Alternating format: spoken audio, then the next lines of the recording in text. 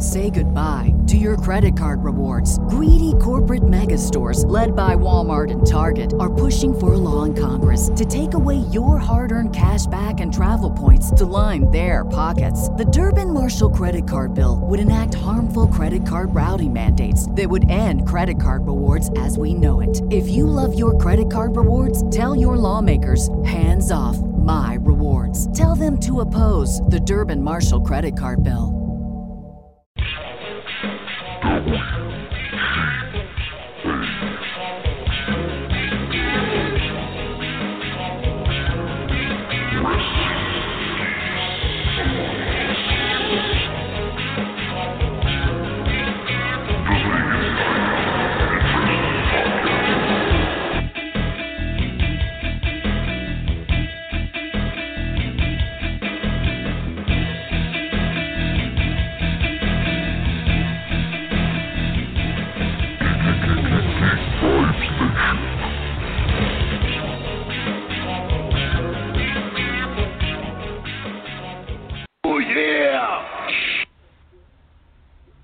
And now, another episode of Wrestling Geeks Alliance with your hosts, Dane and Christopher.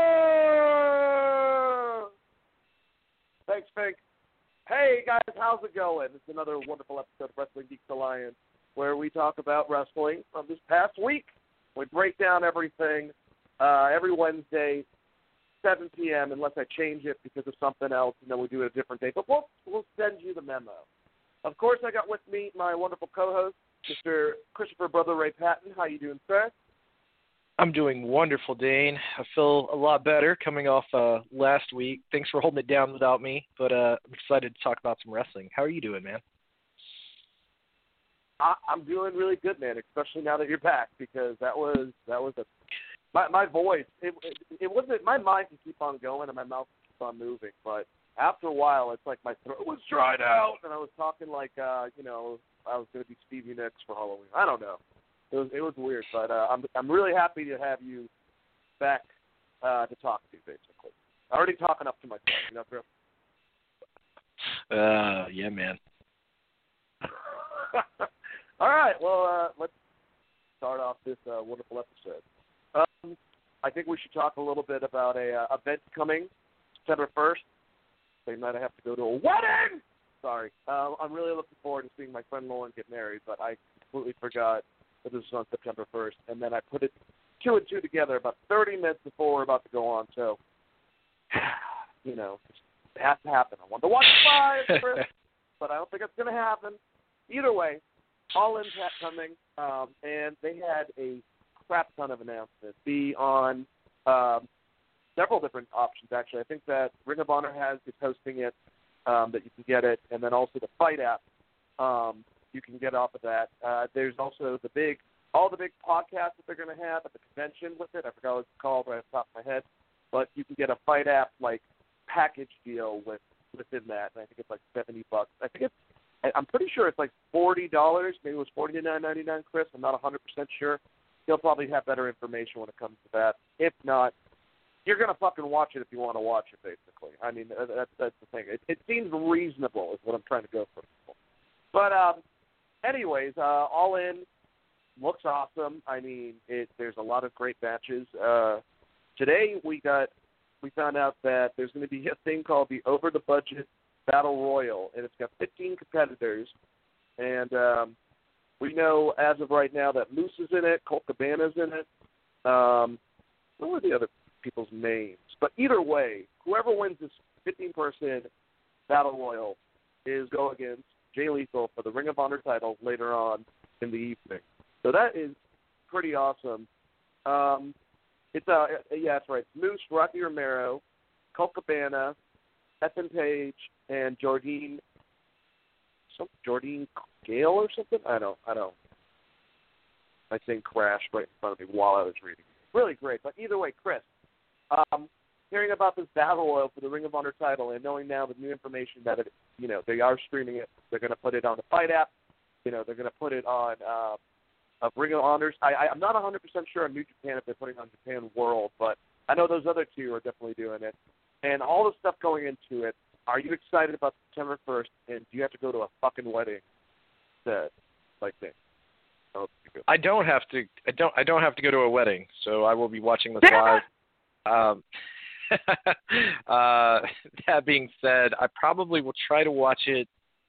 I'm curious to see who's actually going to be handling the streaming. If it's going to be Sinclair Broadcasting, or if it is going to be the Fight app, which I believe did. If I'm not mistaken, they did Slammiversary, and I had some issues with that stream. So depending on who's going to stream it, or if there's multiple versions of the stream, I would probably go with Ring of Honors, just because of the issues I've had with that. Was it the FITE network streams in the past? That's why some bullshit, yeah.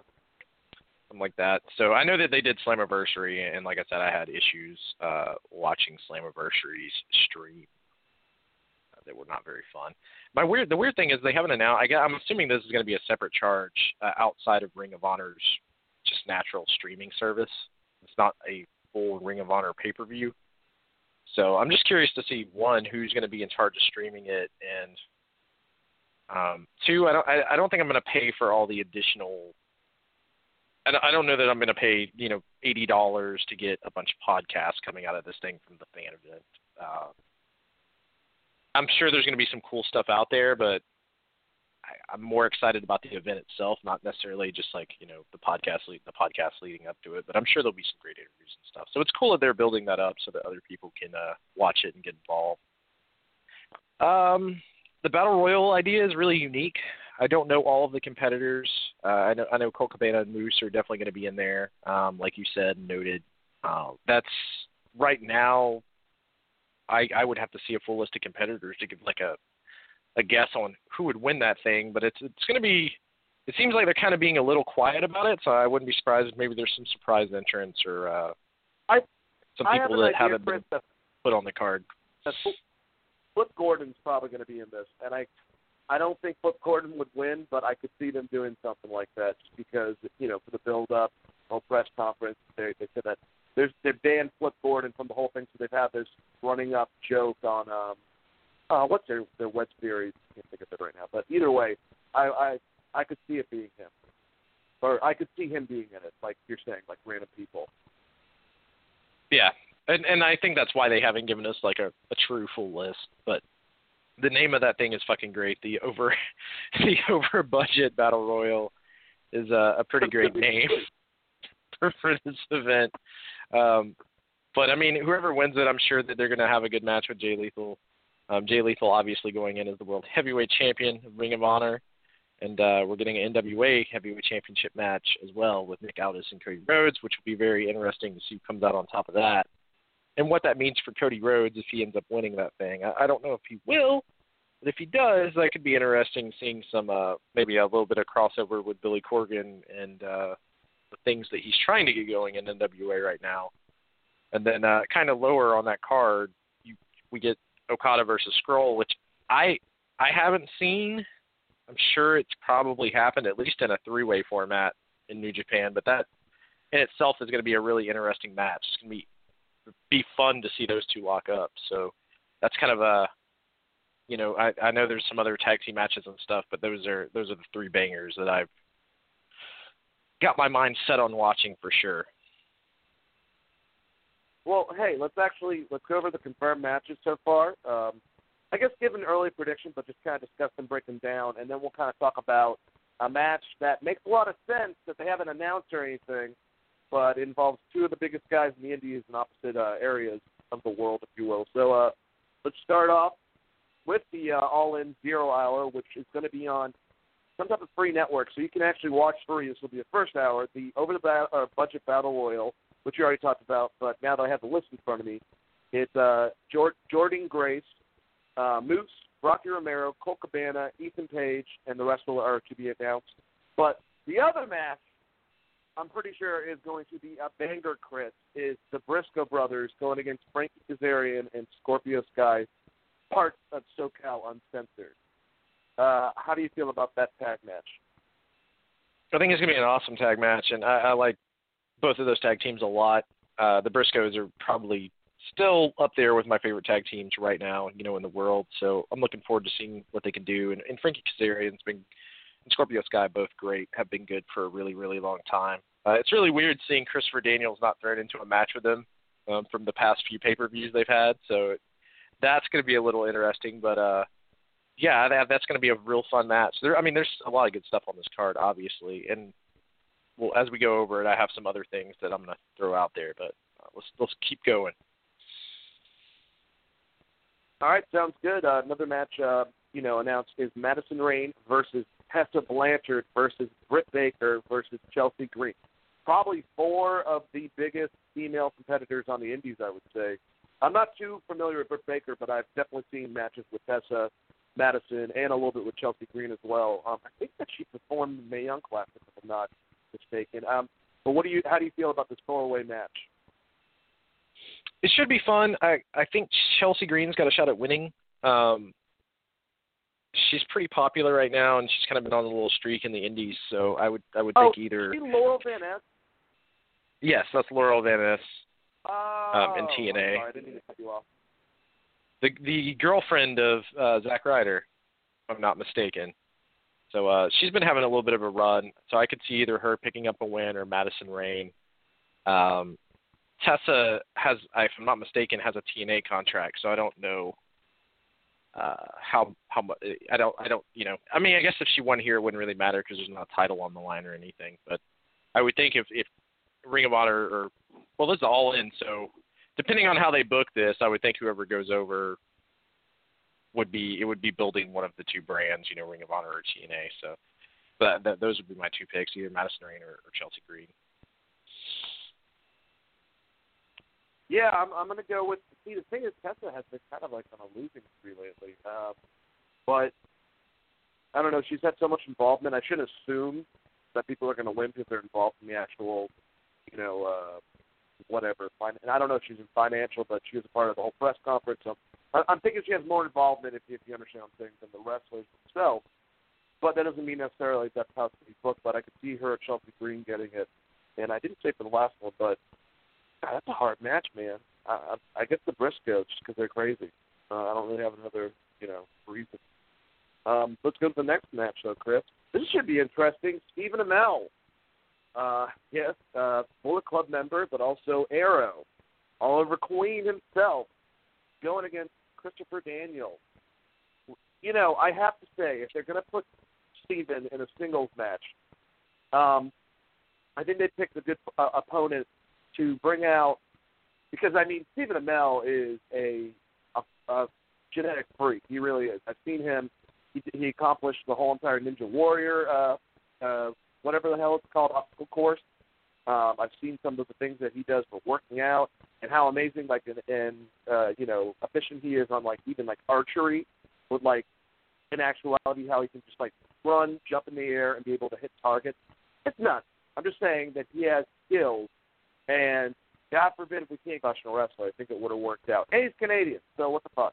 Christopher Daniels is a great wrestler, and I feel like they're not going to have a 7-star class or anything like that. But I would be more apprehensive of Stephen going on with certain other people. But now that I know it's Christopher Daniels, I actually think it's going to be actually fun to watch. Also, just based on him doing springboard and shit in the last match that he did with the Young Bucks at the last time when he joined them. Well, how do you feel about this crazy-ass match? Well, I think Stephen Amell, he's been in a couple he was in a WrestleMania match, right, with Stardust, and he's been in a couple matches, or at least one match for the Young Bucks that I know of. He's going to be good at certain spots. This is going to be your celebrity match. If this was a WrestleMania format, this is your big celebrity pool. Christopher Daniels, friend of the show, did the interview with us and stuff. I think he's a great choice, both size-wise and skill-wise in the ring, and he's also going to be able to sell for Stephen Amell really well. So I think it's going to be a fun match. I don't think it'll go very long, and there'll probably be some weird stuff happen in this match. I would assume, this is going to be kind of a weird finish, but once again, it's a celebrity match, so you'll probably get some cool spots out of Stephen Amell, and then probably Christopher Daniels demolishing earlier, and then Stephen Amell getting the good guy win at the end would be my guess, with some interference in there. With so many people being at this fan event, I could see anyone showing up, but it's going to be fun, and I wouldn't go into it thinking that it's going to be an amazing match, but if it's a fun celebrity match, that's all you can really hope for. So that's kind of how I feel about it. But it's exciting. It's cool to see Stephen Amell keep showing up on the Be Elite stuff and with the Young Bucks, and really kind of just embracing his friendship with Cody Rhodes and those guys. So this is going to be fun to watch. Yeah, Stephen Amell seems like a cool guy. I want to hang out with him. Bucks they seem like. Anyways, but yeah, I do agree. So you were talking about the finish of the match. Or to you, based on who's promoting it, what type of finish, Cody is, do you think it will be? Huh?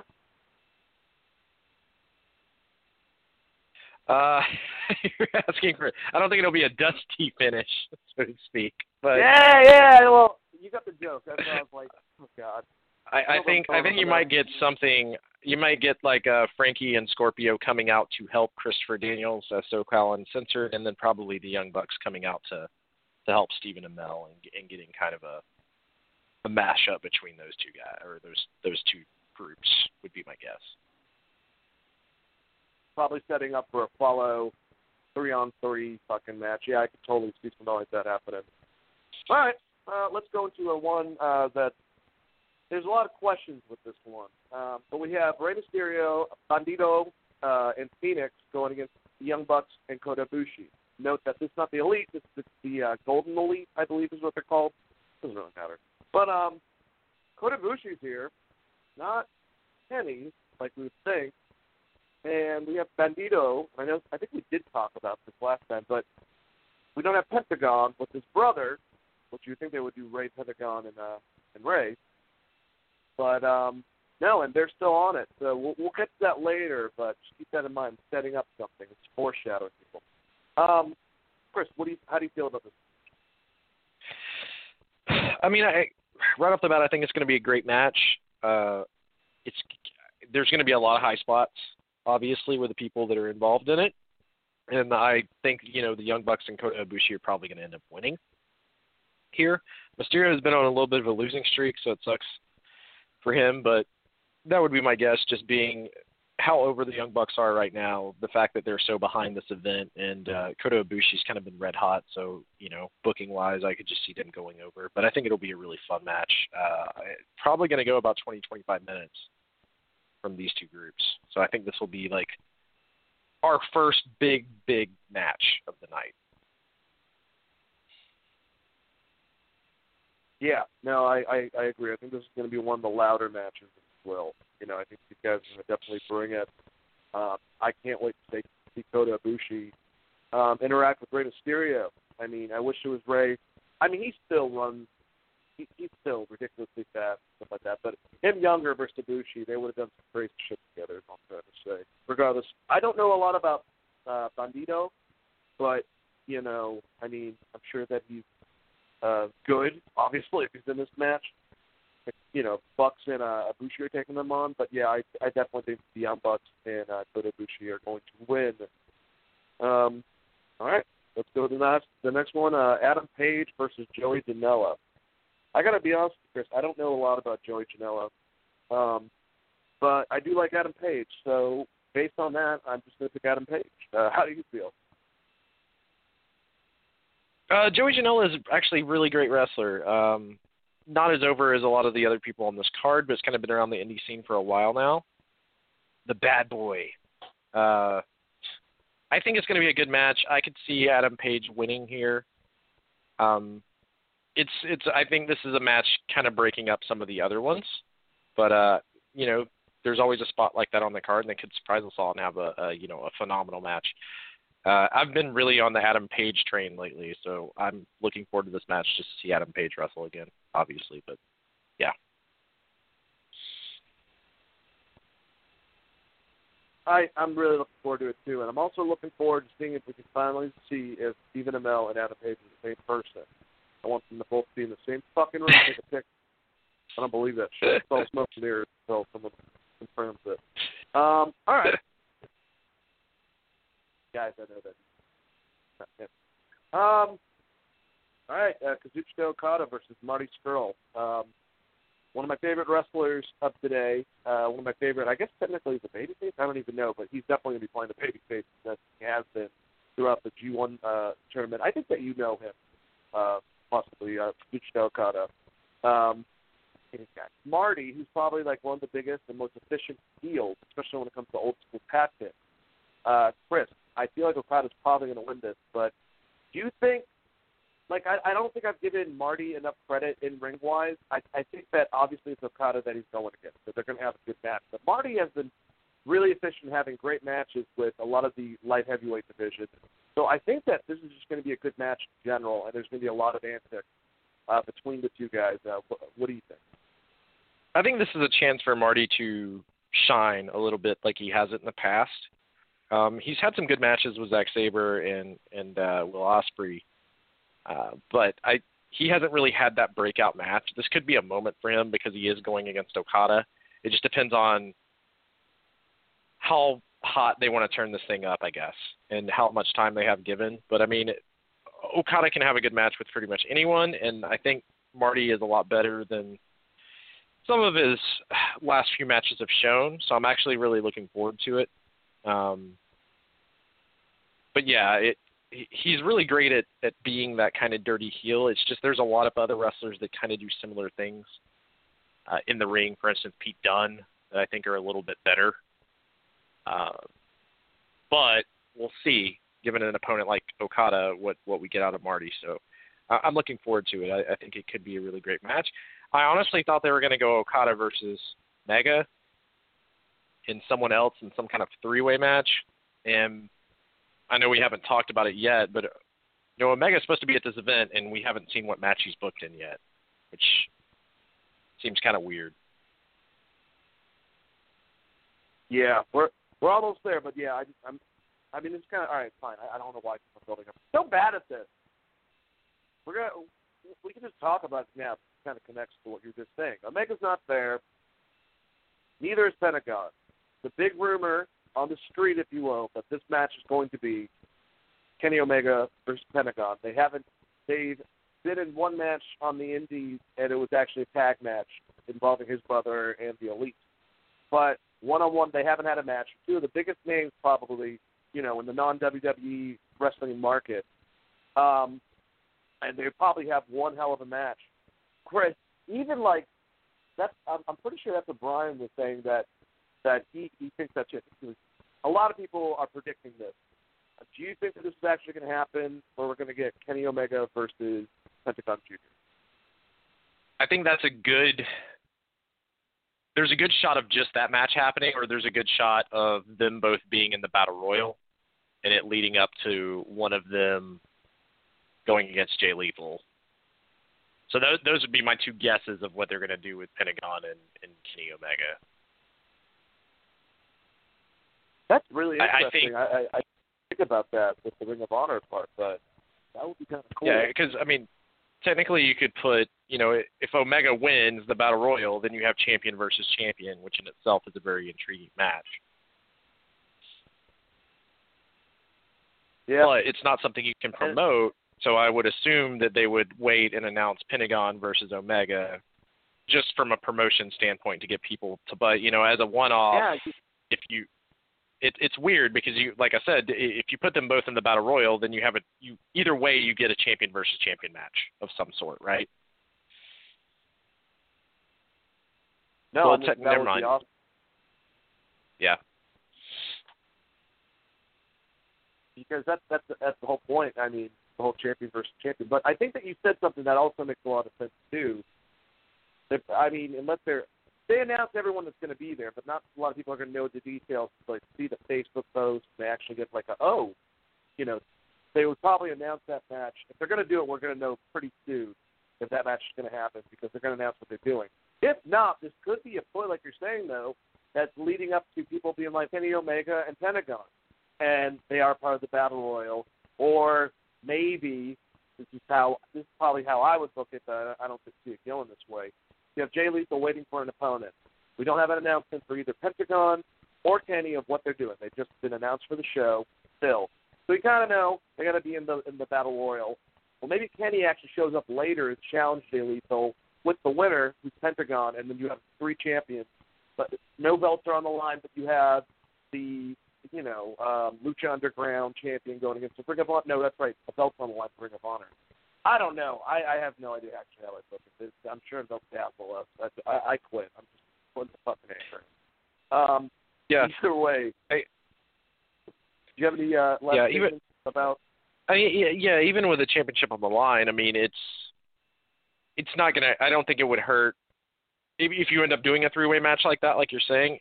It doesn't really matter who. To me, I would think Pentagon would end up eating the pin there from Jay Lethal, unless he's going to do some stuff in Ring of Honor, which I don't think he would. But then it wouldn't hurt if Kenny Omega just won the belt because he could technically work both if he wanted to. So it just really depends on what they're doing. See, that would be an awesome outcome. I mean, I don't know, especially like the concept of 3 of them in a match. Well, now you know exactly what I'm going to be doing on WWE 2K after I watch Keith Lee making his debut on NXT. That's going to be freaking awesome. Like with what Alvarez and Meltzer were saying, with them just announcing, Pentagon versus Omega, it's probable because they'll be able to, promote that match ahead of time. What I would say is if you promote them both as part of that 15-man, they're like the 2 that are going to be top tier to win the Battle Royal, right? Yeah. So that one's going to be free. So if you're watching that thing free and you see Kenny Omega wins it, you're going to get to see Kenny Omega versus Jay Lethal for the title. That's in itself is going to probably garner you the same amount of buys. I think the people that are going to be interested in the show are going to be already interested in it. Yeah. So Jay Lethal versus whoever wins that, over the budget Battle Royal. So we'll have to see. I think that's a pretty good idea of what could possibly happen. They'll announce something tomorrow. They'll announce 2 separate matches completely, with Kenny being in one and then Pentagon being the other. But we'll have to wait. I'm not going to complain. Whatever happens, I'm pretty sure they're going to do a great job. What I want to know, though, is Cody Rhodes going to beat Nick Aldis for the NWA World Heavyweight Championship? I just feel like, I know it just would make sense. And I feel that if he gets it, he's already kind of like gone a little bit in that direction. He could completely go 360 whenever he wanted. But I feel like Cody could have a babyface run. They've kind of positioned him this way because they know that if he wins that, the fans are going to explode that night if he wins the NWA title, becoming the first second generation NWA championship, and he'd bring a lot of prestige. Not that Nick Aldis didn't, or Tim Storm didn't hold some, while he had the title, but Cody Rhodes would mean a hell of a lot, and it would help out NWA as much as it would make Cody probably even bigger on the indie market. So how do you feel about this match, and who do you think is going to win? Oh, this one's weird because no one really knows what's going on with NWA. I think that you could get an NWA crossover with Ring of Honor, and at that point it would make sense for Cody Rhodes to build this and win the title. I could also just see Cody Rhodes putting over Aldis for Ring of Honor and NWA still doing some kind of combination, setting up a rematch down the road. This one's tough for me because I think it's kind of a toss-up, and it really just depends on what the hell is going on with NWA and what that world title actually means. Because there's still not a whole lot of information on what Billy Corgan's plans are for NWA, other than these guys going and working other indie dates. Aldis and a few other people from NWA. Yeah, what I was wondering, Chris, is that since Billy Corgan also was involved with the whole entire planning for All In and stuff like that, and in Cody, it seems like have been in communication for a bit, organizing stuff, and we see what NWA has done. They've been doing stuff on YouTube, and they might show some build-up to the storyline and then have a match or part of the match from an event that's happened previously. And they're kind of doing stuff of that nature. Obviously, Billy's funding it. What if they're going to flip this and try to bring some actual level of prestige in the NWA title? And this is Cody, whoever, ends up winning it in the future, the title, like that person has to defend that title, but it's going to be like some type of interpromotional thing like it once was. Like the premier territory titles would be the premier, what they would try to pump it up as the premier, like, independent non-WWE title. But obviously, contracts would have to be worked out. The person could work wherever. I just don't know how NWA is as an organization, or if it's more of like their guys are part of. You understand what I'm saying? I'm kind of confused, like you. I think when it comes to certain things, I don't know how exactly they go about it. But if it's a traveling title, you think that could be something that they're trying to like, because it would get a lot of spotlight to both the NWA and Cody. So. Yeah, it would, but at the same time, I don't know how thrilled Ring of Honor would be with that, having kind of a working relationship with Cody, as far as putting, another title over in America as like a big title. And then also knowing that if they're going that route, then I wouldn't expect Cody to win it, because he's not going to work Ring of Honor dates, New Japan dates, and NWA dates.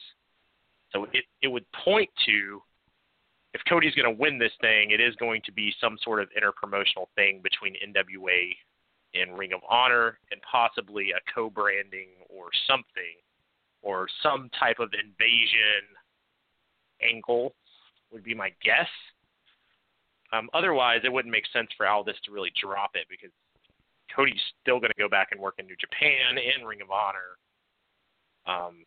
at least until after the first of the year, right? Because I think he's still under contract with New Japan until then. So I don't know. That's weird. And like I said, I haven't seen enough about what NWA's structure is going to be.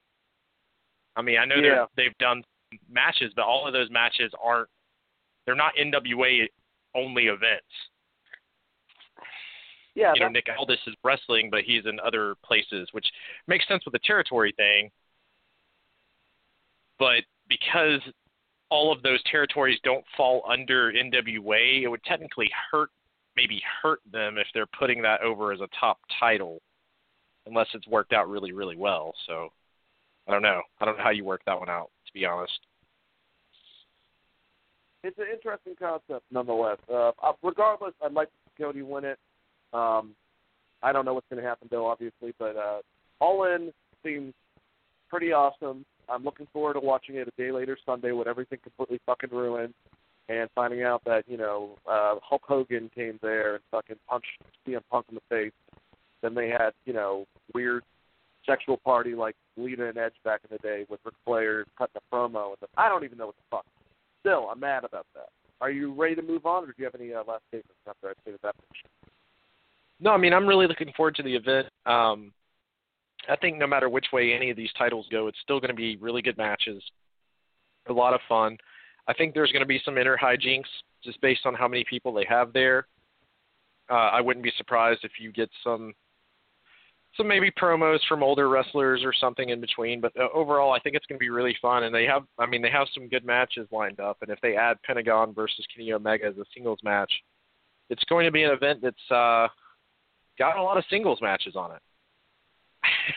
So just to be honest, so it's going to be interesting to see how they split that out time-wise, but at the top of the card is going to be really good, and I'm sure whoever they get to go against Jay Lethal is going to be a lot of fun.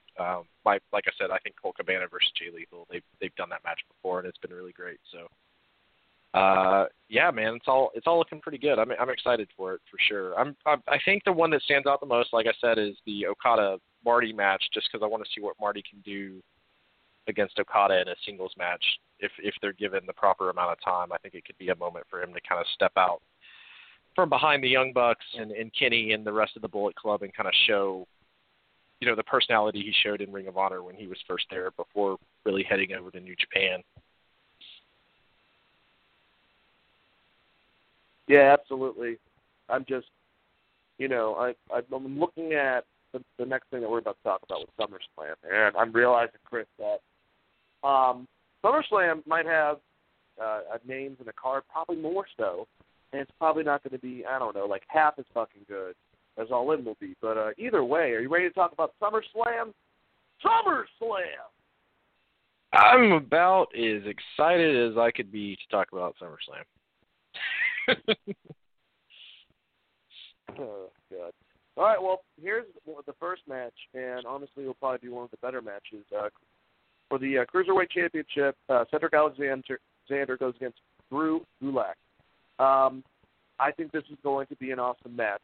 This is definitely, your high flyer versus your technical wrestler. I like Drew Gulak a lot. Certain stuff reminds me of Dean Malenko. A little bit. Him being the wrestler guy and stuff like that, very grounded. And I just really like what they've done with both these guys. Cedric, he's definitely more moves over personality. He brings some, but it's not as much. But they're both really good in the ring, and should be a fun match. Like I said, probably one of the better ones. Hour-long fucking pay-per-view. With the pre-show included, thankfully. Chris, who do you think is going to win this match, and how do you feel about that revelation I just had about how long the fucking thing is going to be? Well, I'm not stoked on this thing being 6 hours long, but I think Cedric Alexander is probably going to retain. I do think it'll be a good match, probably one of the better matches of the night. My only problem with it is I've seen these two go against each other a lot, and it's one of the qualms that I always have with these 205 matches. But outside of that, yeah, they're both great wrestlers, and I look forward to watching their match. I just don't see them taking off the belt off Alexander to give it to Drew. So I assume Cedric will retain here.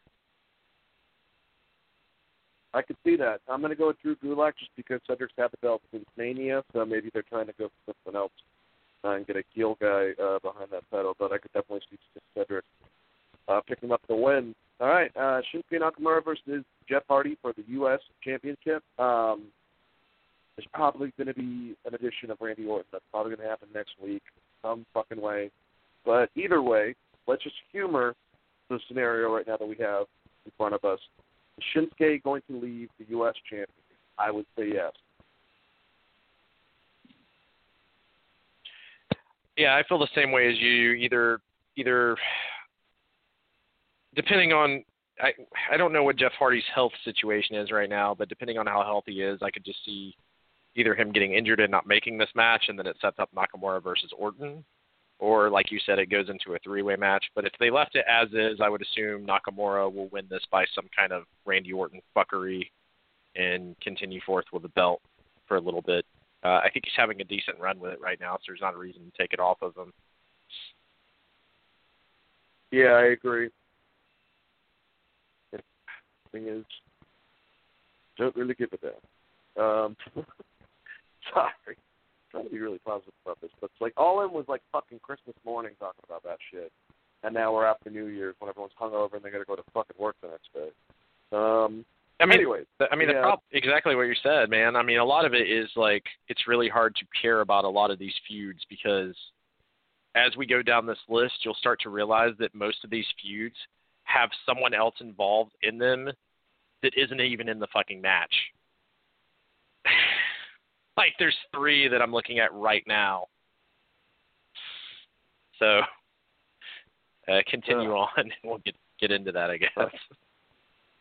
Oh, my God. Carmella, this is the one I'm looking forward to. Actually, I mean, this is going to be a scenario where Carmella, the SmackDown Women's Championship, she's going against Charlotte Flair and Becky Lynch. Basically, I really see WWE doing this, Chris, where they're going at it. They're making Carmella look decent. She bumps. They beat the crap out of each other. Basically, have a 2-man at some point in the ring. Maybe does some screw job finish or rolls one of them up for the win. I really want to see Becky win this. For some reason, I mean, keep it on someone that can talk but can't really work that well in the ring. I don't know.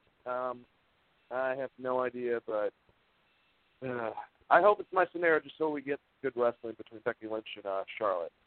That's selfish of me. No, I think you could get a situation where Charlotte wins this via some kind of heel tactic and they turn Charlotte Flair back heel against Becky. Like Becky hasn't won and then Charlotte wins the championship. So I think I'm going to pick Charlotte to win, and I think it will be the dirtiest player in the game type Charlotte, where she takes advantage of, Becky clearly having Carmella beat, and then Charlotte, hitting the natural, what the hell is their new move called? The little natural selection into like a figure 4 or something. would be my guess. But and then from there you have a Becky Lynch Charlotte Flair feud, and that would be awesome. Which I actually had a similar concept coming up later on for another match. But did you have something else that you wanted to say? No, I was just going to say that. I mean, they've been building for Charlotte versus Becky, it seems like, lately, with the kind of their friendship dissolving slowly. And I don't think Carmella's really working as the champion. What the hell did they say? They said, we are Sasha and Bailey. And they gave their little handshake. That was pretty funny. Throwing shade on the other program for bad writing. Next match. Guys, this is going to be a match where you're going to find out probably what's going to go on with Daniel Bryan. Because we have Daniel Bryan and The Miz. I think that it hasn't had enough time to really simmer, but they've had a good exchange, and I liked the segment last week, and I'm sure we're going to lead to something next week, where Daniel found them, quote-unquote, on set, crap out of them. I really did enjoy that. But if Daniel Bryan loses this, they might swerve us, I'm going to assume that Daniel Bryan's not going to renegotiate his contract. That's when there's just one SummerSlam, because he has a couple more weeks and then that'll be up. Maybe they could be extending it, and this is all a swerve, but that's what my instincts are going to go towards. Chris, how do you feel about this and the feud? Well, I think Daniel Bryan will end up getting a win here. I honestly do. I thought his contract was good until... because he signed in July, right? Nope, he hasn't signed it yet. Okay, because I thought that I know it was set to expire in September, which was after the All-In date, basically, because of the when you add in the non-compete, it would have been after All-In. If he takes the loss here, he might leave. I could see that. I don't think he will, though. I think he'll either win or The Miz will win, but it'll be in some sort of heel fashion, and they'll set up another Daniel Bryan-Miz match. But I don't know, man. They haven't done a whole lot with Bryan as much as I thought they were going to do. It makes sense for them going to this feud. It would be nice to see Daniel Bryan get just a straight, clean win here over The Miz, and then if they want to continue the feud, they still can, but... with WWE booking, I could also just see The Miz winning in some kind of chicken shit hill way because he's The Miz, So it would make sense, but I don't know how long you build this thing out if you're building it out to the next pay-per-view. The next pay-per-view is what? We had SummerSlam and then what? You know what I mean? The next. I have no idea. Yeah, the next pay-per-view is even smaller than this, so it makes sense for Daniel Bryan to win and move on. Towards maybe the title card against either Samoa Joe or AJ Styles would be my guess, but I don't know. At that point, what are you doing with The Miz also? So I don't know. It's a weird situation to have them feuding right now in general, but that's what they're doing, and I think that they're doing a good job, with their segments and everything, playing off what originally started their feud, but. I don't know that I'm ready to say Daniel Bryan's going to leave just because he loses this match, but they haven't been doing a lot with him. Yeah, I'm just wondering if this is already set in stone. They already know it's not going to happen. They haven't made the announcement to still bring steam towards Daniel Bryan, because as soon as they announce that he's leaving or departing, or they didn't renegotiate, people are going to go fucking ape shit. So if that were to have happened, this is already assumed ahead of time. They like the guy going out to go on bottom, and I could just see WWE being like, all right. I just feel like, I don't know, not 100%. The Miz might win the heel-ass way and then sets up for something later on. But this also could be an indicator that he's not going to renegotiate, or he decides not to, and he's going to cut out, basically, once the contract's up. Which would be really crazy and insane, but who knows? We'll have to wait and see. Dolph Ziggler versus Seth Rollins for the Intercontinental Championship. This is the one everyone wants Dean Ambrose because, I guess we can go over it now. We don't have to bring it up separately. Dean Ambrose, there's a lot of rumors, and I've heard a lot of people talking about that Dean Ambrose, he's clear to wrestle, and there's a good chance he might come back to SummerSlam. So before, even people probably that don't even know that information, that he's cleared, I are speculating that he's going to come help Seth Rollins out. God, please don't let that happen. What I would love to happen is if they're having their match, of course, Drew McIntyre's causing shit the whole entire time. That's what they've been building up on, is that there's always going to be interference from this huge dude.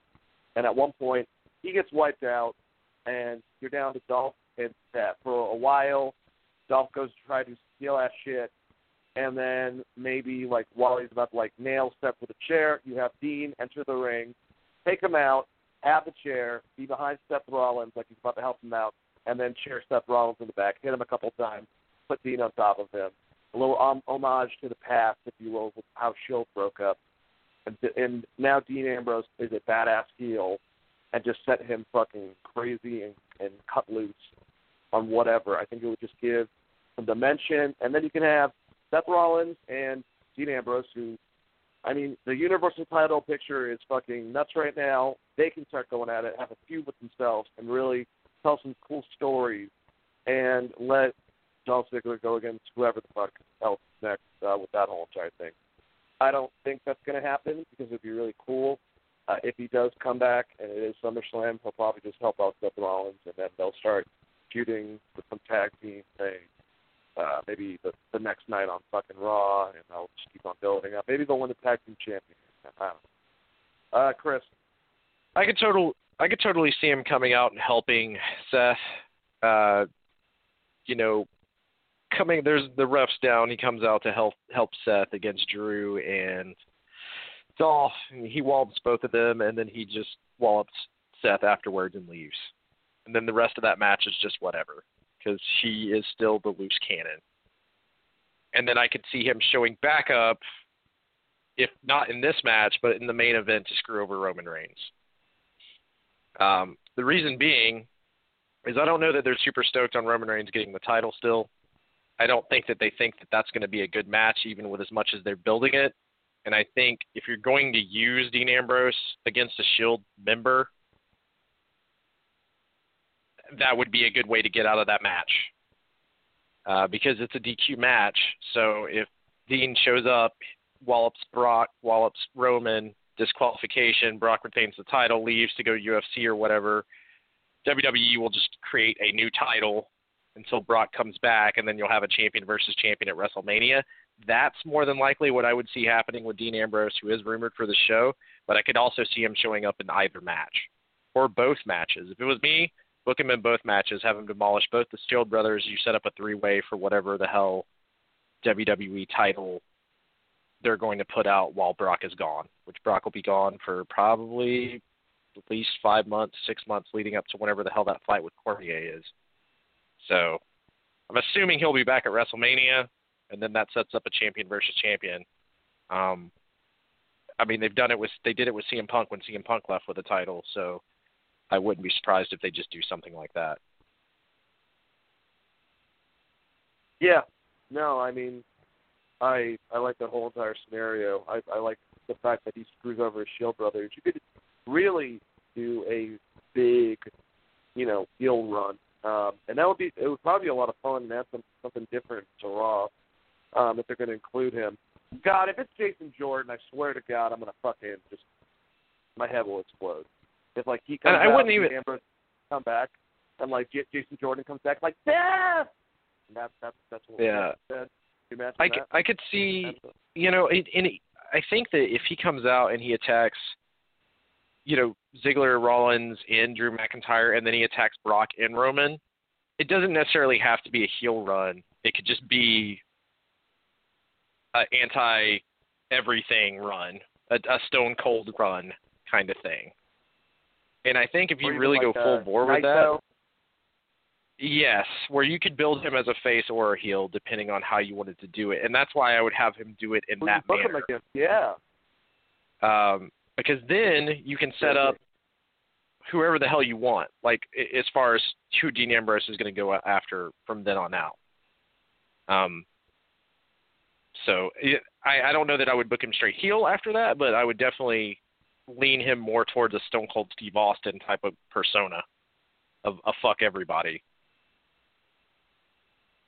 Gee, now you're getting me excited about this pay-per-view, and that's good. And You know what, looking back, and I'm sure there's a lot of people that like WWE, and I do too. I mean, I grew up on it, and there's a lot of good stuff that I see. There's just a lot of bad stuff too. Cedric Alexander versus Drew Gulak is probably going to be a good match. Nakamura and Hardy should, in theory, be a good match. I've seen them go against. They seem to have some chemistry, but there was a very quick ball hit, so we didn't get a lot of it. And I don't know if you had Randy, and I don't think that's a bad thing. Charlotte versus Becky, just take Carmella out of there. It's going to be fun, probably. Ken O'Brien versus The Miz is going to be fun to see what the hell happens with it. The next match, Braun Strowman versus Kevin Owens for the Money in the Bank briefcase. Now, my money is on Braun, especially since they're pointing out that he's taken a couple bullshit losses between Kevin getting thrown from the cage last pay-per-view and then Jinder getting or got counted out, I think, the last time. I don't remember what happened the time before that. Either way, I can't see them giving Kevin. Let me just say it. I can't see them giving another wrestler the briefcase. And I know that Braun doesn't need it, but he gave it to him, so what the fuck's the point? Unless you realize it was a horrible mistake to have this big guy. Even though Braun is still big, kids still love him. I'm sure he's doing one of the top merchandise.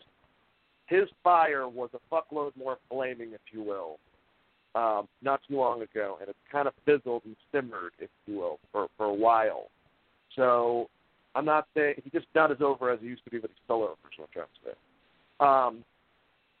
You take it off of him, Braun doesn't really need it. But I feel like Braun would win it, but if there's one person that's going to do it, it probably would be Kevin Owens.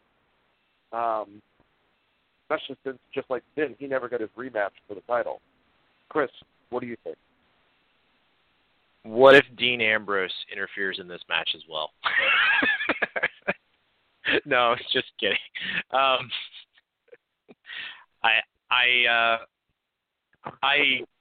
I don't see Braun losing, but it would make more sense for Kevin Owens to have the Money in the Bank. That being said, I think Braun's going to end up winning here. I don't think the match will be very good because it'll focus around Jinder Mahal and the Singh brother more than it'll focus around what Braun and Kevin are doing in the ring. Which you shouldn't have to book Kevin Owens like that. He's a former champion. To have Jinder and Mahal even involved in this feud is just stupid. So I hate the entire thing, which sucks because I really like Kevin Owens and Braun Strowman a lot. I agree with you, man. I'm right with you. All right, let's talk about a match that probably shouldn't happen, but they have nothing to do with for Finn Balor. Finn Balor versus Baron Corbin. It's the rubber match. Pay-per-view, Baron beat him on Raw. Yeah, I like both these guys. You know, a lot of people don't like Baron Corbin. I think he's extremely quick.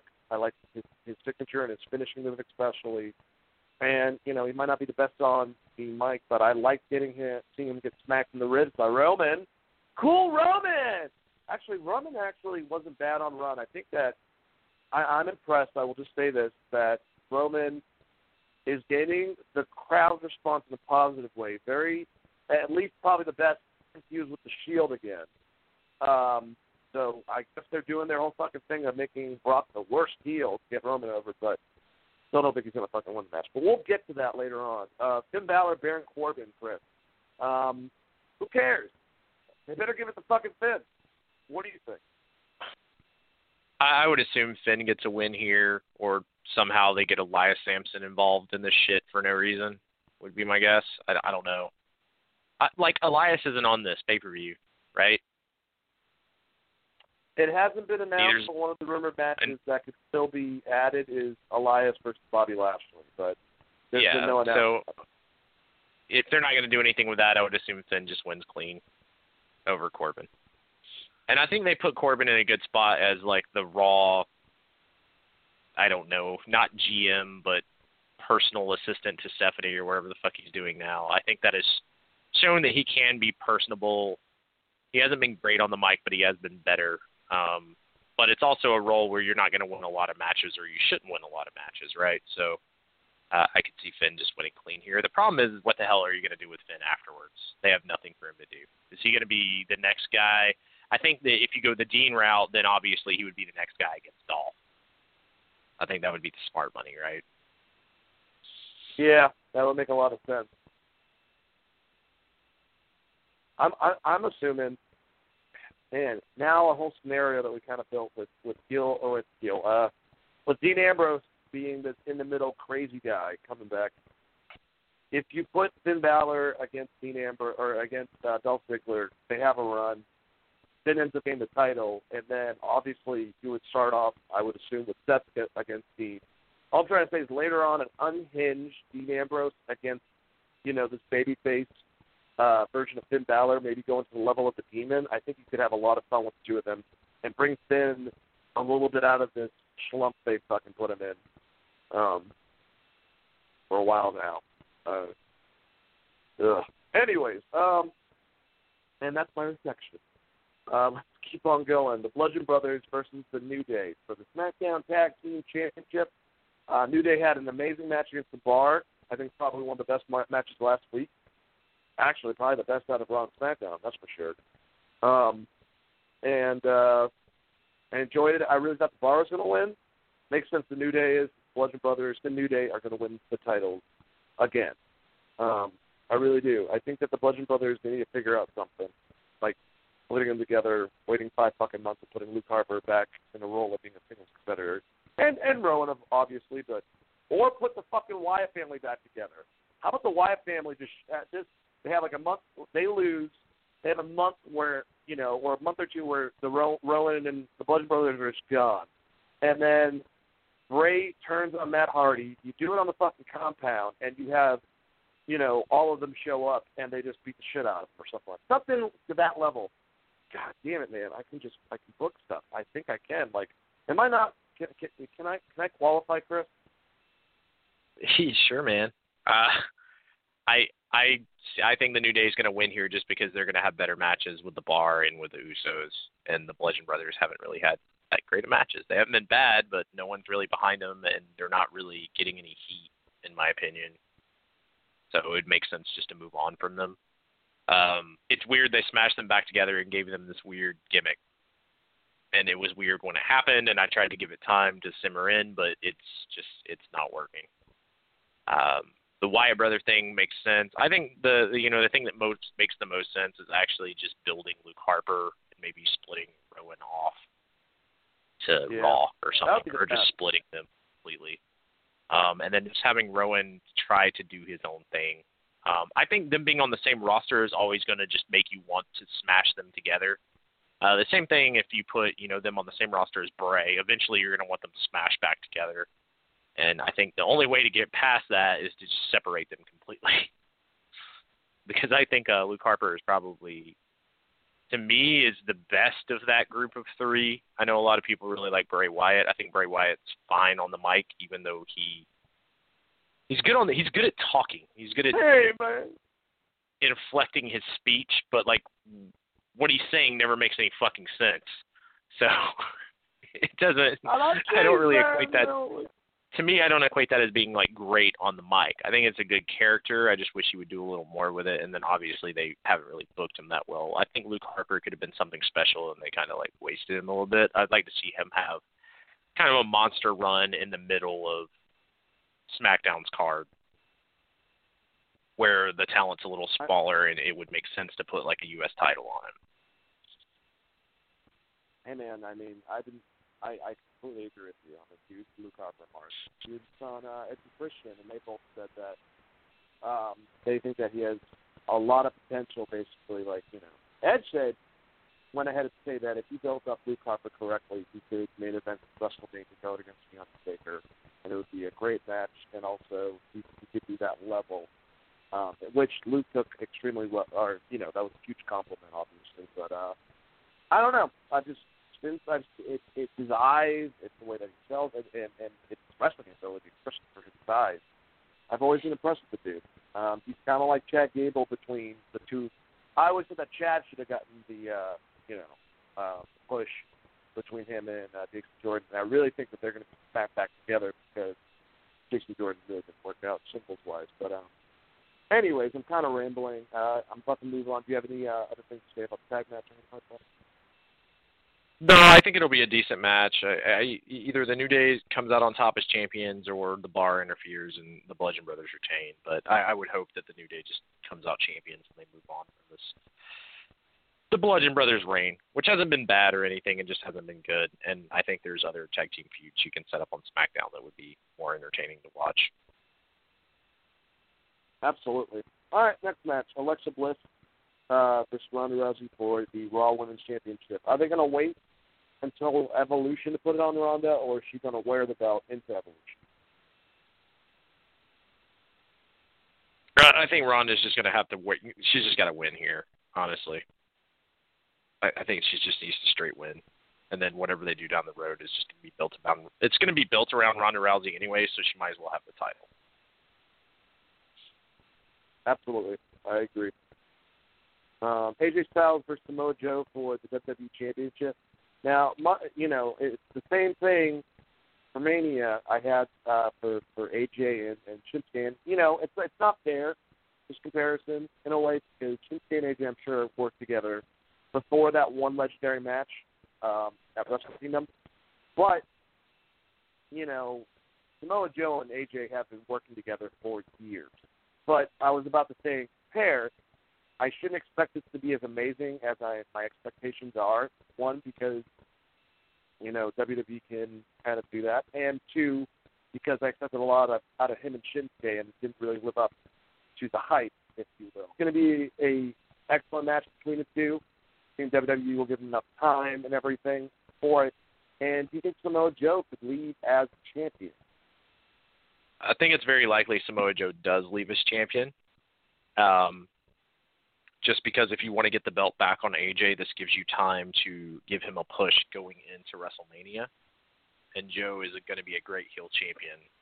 If you want to put someone like, if we're just looking at their roster, if you want to move Jeff Hardy up or move some other guys around to challenge, Daniel Bryan would be good against Samoa Joe. There's some other stuff you can do there for Joe to go against, while you kind of put AJ on the back burner to give him a build up to WrestleMania to possibly win the title, maybe even win a Royal Rumble. But Samoa Joe, I think winning right here would be smart, and you can do a lot with him going forward. He's going to be a great heel. And as far as their match goes, I think the big difference between AJ and Shinsuke Nakamura is they were used to working 30 to 45-minute matches in New Japan, and Nakamura was able to do a lot more. Not only because he was in better, I don't want to say in better shape, but he was younger, and strong, his ability to use his strong style moveset, it was a lot broader there than it is here. AJ Styles and Samoa Joe know the WWE style. They both had great WWE matches. The only great Nakamura match I've seen is the one he had with Sami Zayn in NXT, and he beat the absolute dog shit out of Sami Zayn. So that was the closest, I think, in WWE that people have seen New Japan Nakamura. If you want to get a glimpse at that's not New Japan, would be watch Nakamura versus Sami Zayn. That's the closest you're going to get to what he was in New Japan. But AJ Styles and Samoa Joe have both had great matches since they've been in WWE, and putting those two together, as long as they don't give them 15 minutes to work, you should get a really, really good fucking match out of this. And if they give them 25 minutes, it could be the best match out of the cards that we've talked about thus far, including All In SummerSlam, because that's the high end of what they can do in the ring. The weird thing I think about this match is where the hell are they going to put it on the card? Because if they I'm assuming they're going to put Lesnar Reigns last. So does that mean we're going to get AJ Styles and Samoa Joe first, like they normally do? I don't know, man. That's crazy. Because that'll affect how the quality of the match, too, is depending on where they put it on in this card. Because if they put it in, I don't know, if they put it on right after Braun Strowman, Kevin Owens, the Bludgeon Brothers versus the New Day, and then they just slam that match in the middle somewhere, I think that'll affect the card either way. But I think it'll be a good match, no matter what. To me, this is your top billing match. I know you're big on Brock and Roman, and you've been building it, but AJ Styles versus Samoa Joe is the match that everybody actually wants to see. So. Oh yeah, no, and don't get me wrong. I'm not building the match. I'm building the scenario that we've been kind of getting at with the Roman Reigns match. I know it's probably going to be the last match, but I'm looking forward to AJ Styles versus Samoa Joe the most. Yeah, and I wasn't necessarily just referring to you, just in general. Yeah. Yeah, but I guess, I have a question. Not so much a question, but a statement. Samoa Joe's, they don't have the longest time to build this feud, obviously. They're kind of like rushing it a little bit. But I'd say Samoa Joe is one of the best talkers, if not the best talker, on SmackDown, and probably rightfully so out of everything WWE. Just the viciousness about him going after AJ family. And I want to say that AJ had a lot to come back with, but for someone that's not been known in the past for his good promos, I thought that he cut an excellent promo back with SmackDown. I'm liking their feud, basically. What do you think? Yeah, AJ Styles is good when they give him material to work with. A lot of the problems with AJ Styles is because he's so good in the ring, the program based around him in the past has never been built very well. Like, he's had some good feuds specifically against people. When he was leaving TNA, he had kind of a good feud against Dixie Carter. Like, he's had some good promos in the past. AJ Styles is one of those weird guys, almost like a Owen Hart in a way, where they're like, we can put you in a match with anyone. It doesn't really matter what the program is because you're over and everyone knows you're going to have a good-ass match. And he has a natural charisma in a way that he has a natural charisma in the same way Jeff Hardy does. It doesn't mean that they can't cut a promo. It's just not something they're known for as far as, like, the first thing you think about when you think about, like, a Jeff Hardy or an AJ Styles. Because they both have a natural charisma. But AJ Styles can cut a promo.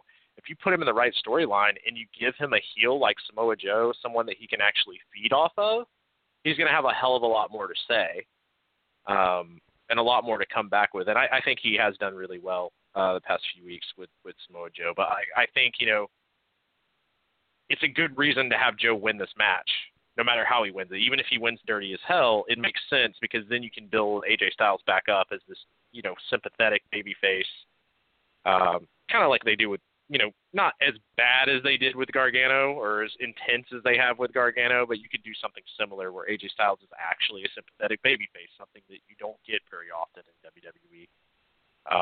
Because Samoa Joe is kind of the big bad wolf, so to speak. But Joe is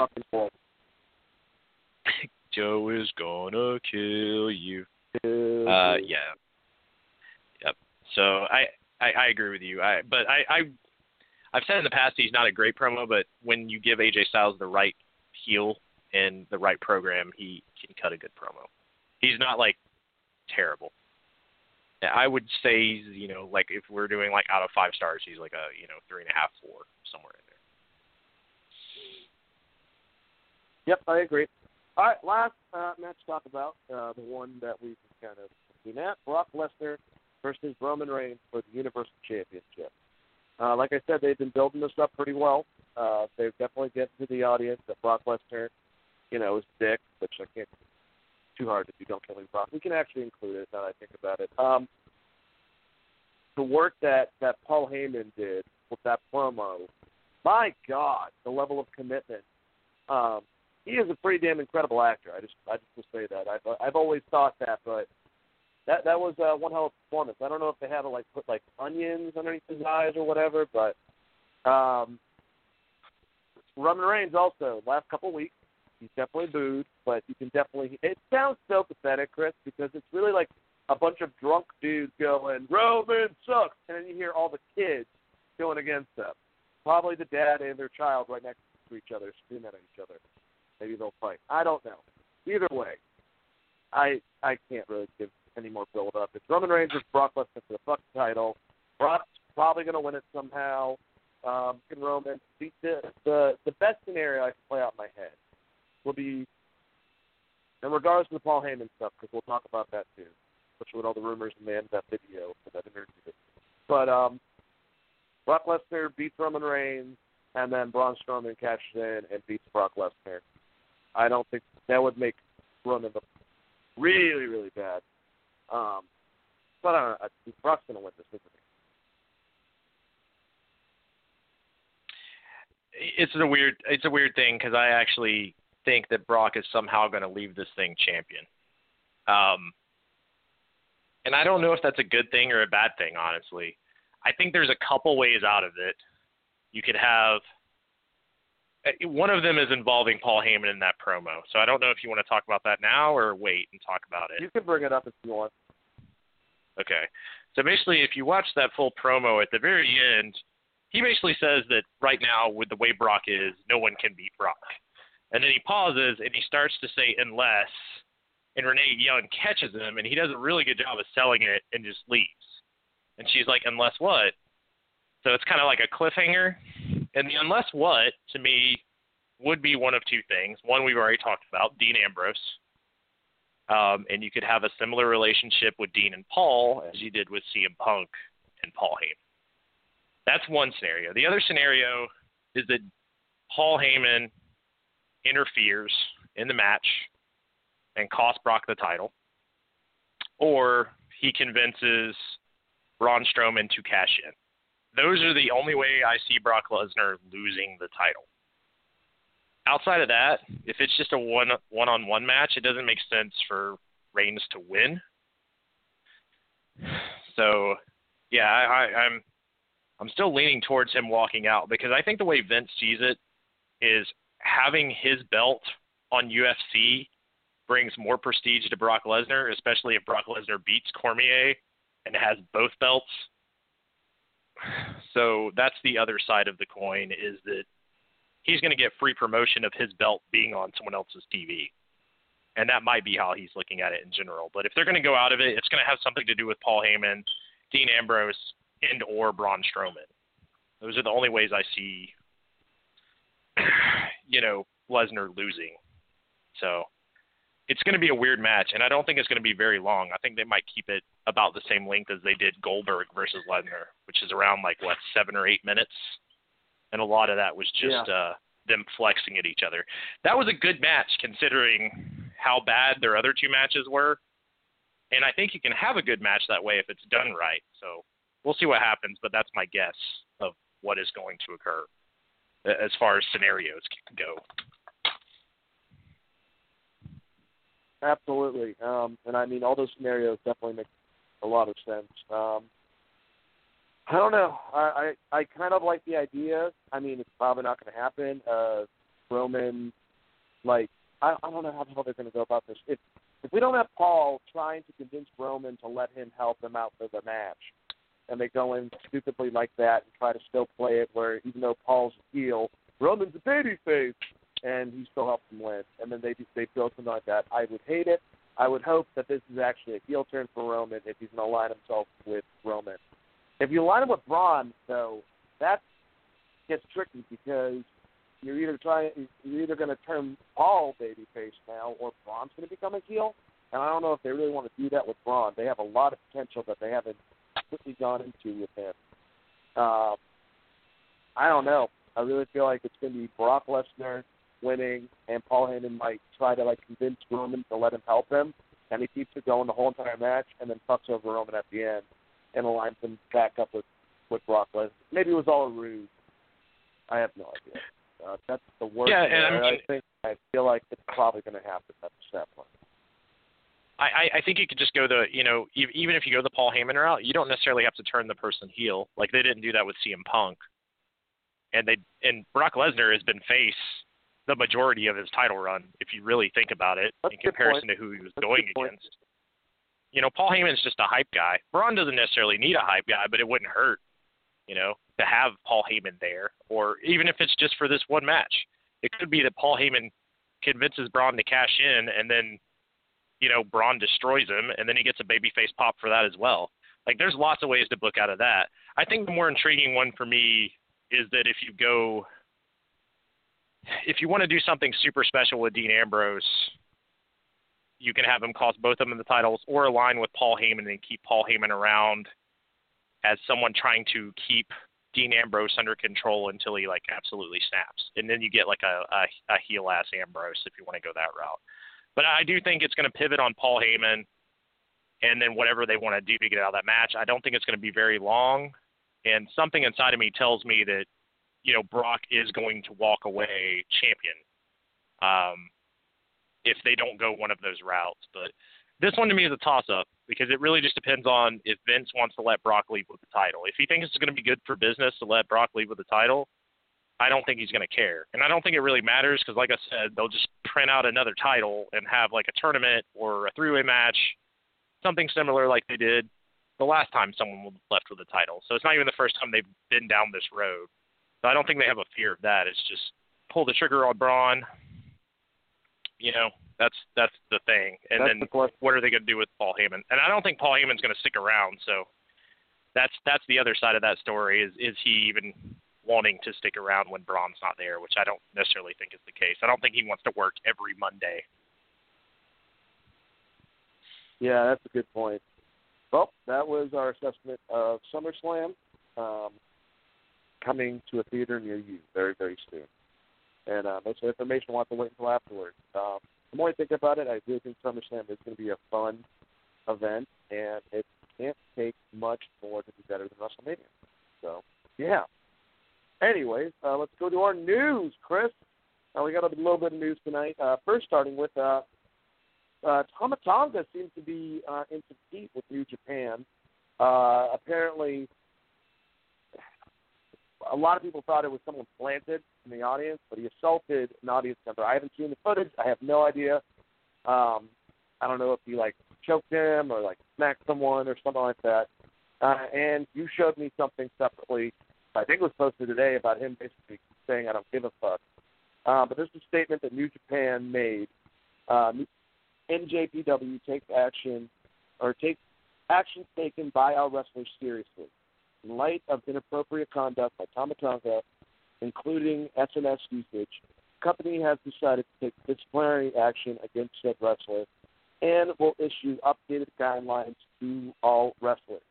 Now, Chris, part of me wants to think professional wrestling, obviously, Tama Tonga, the stuff that he's been doing at the G1, which I actually don't like at all, but kind of for the same reason that you have said, it's the tournament, it's kind of special, no reason to get that much storyline, but kind of playing this whole thing, he doesn't give a fuck about the G1, he's beating up whoever he wants to beat up, and that's his whole mentality. So, part of me would want to think this is all bullshit, and they're trying to build heat, but this is a statement that came from them. Is New Japan a company that would put out, even if the person was planted in the audience and that was a worker and stuff like that, would they make it look, at least from them, that, they're taking things seriously, make a statement like that, if it was actually a way to try to get just some heat on Tama Tonga? I mean, I think they would. They're one of the few companies that care that much about kayfabe where they might do something like that. I don't know that that's the case. I do think it's weird that Tama Tonga is still out there talking, saying zero fucks given, 3 hours before the show, if he was really in any kind of worry about his career in New Japan whatsoever. You know what I mean? That's the thing, is that he's still out there getting heel heat. He didn't stop. Which points to me... Yeah, that's really weird. Points to a storyline. Now, he may have taken it a step too far and actually grabbed a fan, which I think they said he grabbed him by the neck or he grabbed a fan or something. Which, back in the old times, heels did that. So that's not, super far-fetched for someone to do. Obviously, you can't do that now with lawsuits and shit. Well, you couldn't really do it then. Vince was really good at... Promoters were really good at burying that stuff back in the day. It's a lot harder to do now with TV and all of that. But if it was a plant, it would make sense. New Japan's so shady. If you remember when Shibata got hurt, kind of the press release they did around that for weeks and weeks, as far as what his actual status was,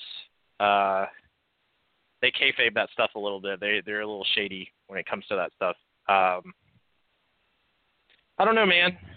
They book their sport like it's a real, or they book their wrestling like it's a real sport still. And he was getting heat with Roman. This might be a card that they just pulled to get him more heat.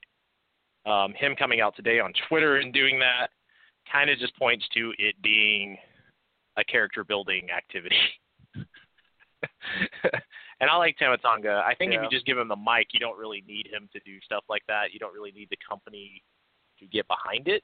But right after he posted that post, he posted a whole lineage of tees on pro wrestling tees that says Tama Tonga gives zero fucks, telling people to stop asking about the T-shirt.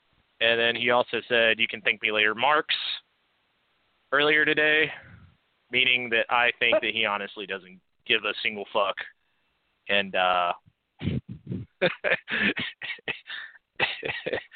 and is clearly out there just playing with people's emotions, as is New Japan, if this is the case. But just based on the way Tama Tonga is reacting on Twitter, the fact he hasn't calmed down or chilled at all leads me to believe it was a plan. This is a work. And I think he can be a great heel, someone that you can build around, specifically going against Kenny Omega. I don't know if you've heard a lot of Tama Tonga promos, but it is similar. He has the same aggression as a Samoa Joe. He can obviously say a little bit more because it's not PG. It fits his character to play this type of heel. I have absolutely no problem with it. You know, for all we know, it could just be New Japan saying, okay, we updated the guidelines, and then they throw a fine at him and say, we fined him this much money. And that still plays into a legitimate sports thing. Like if someone yelled at a fan or did something inappropriate in any other type of sport, fine, maybe an in-game suspension, which could be that he gets suspended from the rest of the G1 tournament, which isn't going to affect him at all because he doesn't really have any points in the G1 because he's just been being a heel the entire time. So either way, he's just going to come out with more heat than he had going in. So it's a good move for him as a character either way. Yeah, I love the shots at Roman with the Superman punches that he doesn't land. That's pretty funny. I like the keep cocking your fists and we'll keep laughing at you. It was pretty fucking good too. It's whatever. The funny thing is, I mean, and I'm sure some people know that. I don't know about you, but Tama Tonga, they like grew up together. There's a bunch of pictures online of the two of them like eating and shit like that, hanging out. So I'm sure that if anything, it's just causing Tonga to look more like a fucking heel and create more shit and connect with people that obviously would be the people that don't like Roman. So I think that's awesome. Yeah. He also called Elgin a mark recently, which is pretty fucking funny. So yeah, in other words, if you're not following Tama Tonga on Twitter, for you Twitter people out there, follow the bad boy Tama Tonga at Tama_Tonga on Twitter because it's incredible. Yep. All right. Well, I'll have to visit there again after we get off. Next item of news: Aleister Black. Ah, man, the recording that's going to air next week, leading up to obviously TakeOver. They record stuff at NXT ahead of time. I think it's 3 episodes, and they break, and then they premiere them, and they record the other 3. Something like that, to that level. Either way, so they recorded a match. I was about to say Tama Tonga. Tommaso Ciampa went to rack Aleister Black, who was on the top rope, and the way he came down, I don't know if he was backwards or if he was forward. I have no idea. He went testicle into. He hurt himself. At first, they thought it was testicular torsion, I believe, where your two guys get twisted from a process like that. And if they don't untwist them, do surgery to get them unwrapped, blood flow could end, and yeah, not a good thing. Apparently now I've heard it's torn groin, but it's still something where he might be out. He might not be able to make TakeOver, so they've already recorded the episode leading into it. They can go to Tommaso Ciampa, obviously, versus Johnny Gargano again, but I don't think they wanted to do that then. I think that this was going to have a story that would have led up to the third match between the two of them. So they're in kind of a pickle. What do you think is going to happen? And I don't really know what to ask you. Like, are you happy about the story about a dude tearing his groin? No, I think it sucks he's injured. I don't know what they're going to do with their TV going into TakeOver. There was an update a couple hours before the show on this one that I meant to send to you. Both Pro Wrestling Sheet and PW Insider reported that he's going to be out until October and that he will not be at NXT TakeOver Brooklyn, which means they will have to do something to set up a championship match, I would assume. Did they add someone to Tommaso Ciampa versus Johnny Gargano? Like, it was supposed to be the 3 of them. Obviously, from whatever happens tonight and then next week, that's the match that we're getting laid out. So Ciampa, who has a championship, versus Gargano versus Black. Do they add another person, or do they let Ciampa and Gargano, even if they're planning for a later date, have their rubber match for the belt, just the two of them, and let them just, rough house? I mean, I don't think they have a choice because let's see when TakeOver Brooklyn is. If he's out until October. Yeah, he's out. Which that's it's August 18th, so they're not going to have a choice. I mean, I'm assuming that they're going to show this week's NXT and then cut in probably him getting attacked by Ciampa taking him out, and then setting up a championship match between Ciampa and Gargano, and then building Black versus, I would assume, Ciampa when Black gets back, if they don't just move him to the main roster. That's the weird thing with Aleister Black is, are they going to move him to the main roster before the Royal Rumble, right? Because we're headed that way. Because we're about to be to fall, right, after this pay-per-view for NXT. So is he even going to come back to NXT is one question. The second question is, the people that the people that I would put into that situation, into a triple threat, are already in other matches. Because Cole and Ricochet are already in a match, and you have Velveteen Dream already in a match. And I think they would be the only two really that you could make a case for putting into a championship match, right? What about Peter Dunne, the UK division NXT champion? You could. He's not been on TV at all, though. So I don't know what they would do. Yeah, I would assume that they're just going to... They would have to, announce it that night. Shit happens. We got Pete Dunne. Yeah! So, I mean, they could do a number one contenders match, right? Yeah. Well, no, I don't know how they would do it. They aired everything, or they've recorded everything, and they have this episode and then next week's episode that sets up the three-way for the pay-per-view at SummerSlam. Yeah, so my assumption was since it's already recorded, what they'll do is they'll just do what they did with Hideo Itama, where Kevin Owens attacked Hideo Itama when they were supposed to have a match and Itama was injured afterwards. They'll probably just record something like that, take him out of the match, and then if they want to do a three-way match or something like that, I would assume that they would just do a number one contenders match on the pay-per-view, just add an additional match. But my guess is you're just going to get Ciampa versus Gargano, which means Gargano could win the title here. Which would be interesting. But because it's going to be really weird to have Ciampa win again, right?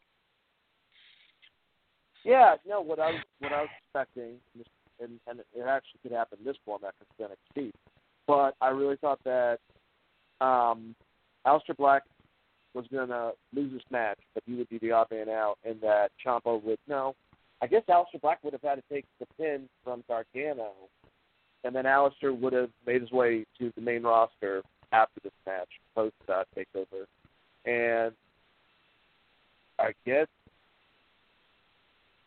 keep the belt on Ciampa and then lead that to another match between Johnny. Maybe he caused, I don't know. It's just weird, but we'll have to wait and find out, see what happens. It's going to be soon. So, regardless, I think it's going to be an awesome match in there, or it's two of them. I feel like they wanted to do this singles match for the title later on down the line. But they might be rushed to do it now.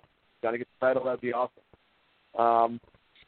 Either way, I feel for Aleister Black. That's for damn sure. All right, well, we got one more little news item. We already talked about Dean Ambrose being rumored for SummerSlam. And the whole Paul Heyman Emmy nomination kind of went into that. So John Cena apparently has a new finisher. Did you read this article or look at it, the video that came with it? Because basically he's been in China training at the Jackie Chan dojo and learned something that I think is he basically said this is his sixth move of doom, that he's really criticized for having 5 moves. By the way, he dropped 20 pounds, which is weird. I think he was 250, or he was at something. Yeah, he lost a lot of weight as well, even though, it's John Cena, but a lot of water weight. and he has a new sixth move of doom that he's going to do at Shanghai's event, which is coincidentally on the 1st September. Either way, besides the whole company. I think he's going against The Undertaker, I believe, at this event. But what do you think about Sixth Move of Doom? Are you excited about that? Yeah. I'm excited to see what it is. It'd be really weird seeing him do a karate move or, a kung fu move, because if he's training at Jackie Chan's dojo, I would assume that it would be some sort of kung fu move. What I hope it's not is another submission hold, because John Cena, it would still be better than the STFU. Is that what it's called?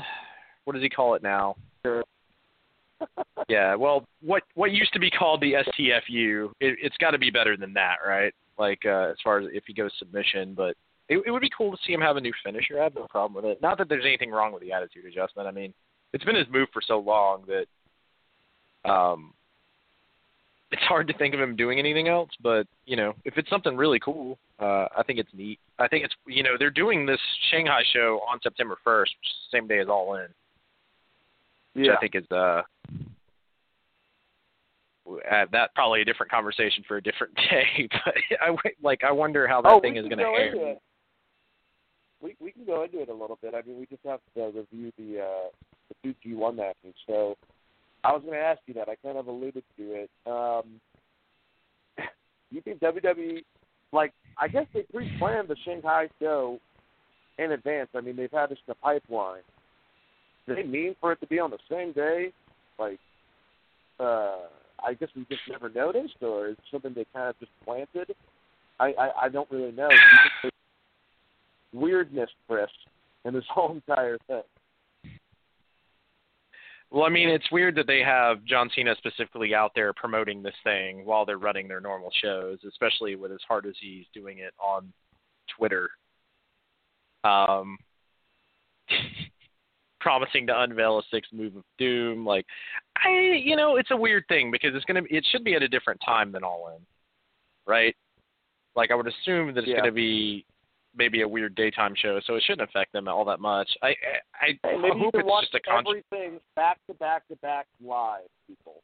Maybe you can watch the WWE fucking event in Shanghai, China, which Saudi Arabia won. I think that's where they were at last. It was a lot of fun. I don't know, but yeah, it is kind of weird though, isn't it? Yeah, because right now it's 8:30 a.m. in China, so yeah, I would assume that it's almost going to be like a full day behind. So it's just weird. It's a weird thing. So I would assume that you're almost, if you're in the U.S. and you're going to watch this thing live, you would be watching it you'd be watching it on the 2nd here. So maybe it won't be that big of a deal, but it's definitely a little weird. If you're in China, you're probably not watching All In, or maybe you're watching both. Who knows? That'd be weird, right? Well, but the John Cena tweet, he said he lost. He said he dropped pounds on the Jackie Chan eye workout on Twitter. So I don't know. He's been doing some cool stuff on Twitter. I'm interested to see the sixth. I like that he pokes fun of himself and calls it the sixth move of doom, which is just John Cena being John Cena. He's a hard guy to dislike, as much as people try. All right. All right. I guess let's go over this event. All right. So G1 tournament. Like I said last week, man. I mean, it's hard, dude. I think Chris has kept up with it a hell of a lot more than I have, but I've been able to see some of the big matches leading up that two we'll get into, but also the other one that stands out to me that I've seen recently was the Okada Suzuki match, which was brutal and a lot of fun. But speaking about brutal, some of this not so much a lot of fun, but it was brutal. Let's talk about Kenny Omega versus Ishii, which I think this match was it was stiff, and some of the knees that Kenny delivered. I mean, I know he says, and you can see it, that he hit like in the collarbone area. Majority of the time, that's what you hear. But I swear to God, it looked like the collarbone was right on the motherfucker's side of the head. Quite a few of the times that Ishii got. But either way, man, this is a lot of fun to watch. I am surprised and actually really happy that Ishii got a win over him. Kenny's been unstoppable as of yet. And you can see him kind of favoring his heel when he did his normal Rise of the Terminator flip to the outside. That's something that actually is going on in real life. Not something that he's obviously kayfabe for the tournament itself. But heel's messed up. I think it's broke in a part of it. Got cut open from a discus clothesline, followed up by a sliding knee from Ishii, and it was a really great visual. Something that kind of reminded me, Chris, of the Stone Cold WrestleMania 13, is that at the end of it, when Kenny's losing and he's just completely bewildered of what the hell just happened, the blood's on his lips and kind of makes him look like the Joker almost in a way. It was a pretty cool sight, but there was a part where there was 3 V triggers in a row that was just like, man, I don't know. It was a stiff match, a lot of fun to watch. I love that part where Ishii was in a row and just got pissed. That was pretty awesome. Definitely also something I remember from the match. What did you think, Chris, of this awesome match? Oh man, it was a lot better than I actually expected it to be. Just knowing Omega was injured, I was actually kind of surprised he lost because it almost seemed like they were going to have him going undefeated through the entire thing. Because if I'm not mistaken, he was 6-0 going into that match, right? Yep. Or something like that. So it was just a good back and forth match, very hard hitting. Ishii's had some great matches overall. Like you said, very, very stiff. It's crazy because we're getting down to the finals now, and basically, in Block B, there's 3 people left, which is just Omega, Ibushi, and Naito. So it didn't really hurt Omega to lose, so it made sense for Ishii to get the win, but it was a hell of a match and one I definitely recommend watching. A lot of fun. Yeah, don't get me wrong. Is it if Kenny wins his next match, does that automatically take Naito out of the running? Or is it that if he would have lost, since Naito lost his match, that doesn't make any sense for it. I don't know, but they were trying to explain. But do you understand what I'm saying at all?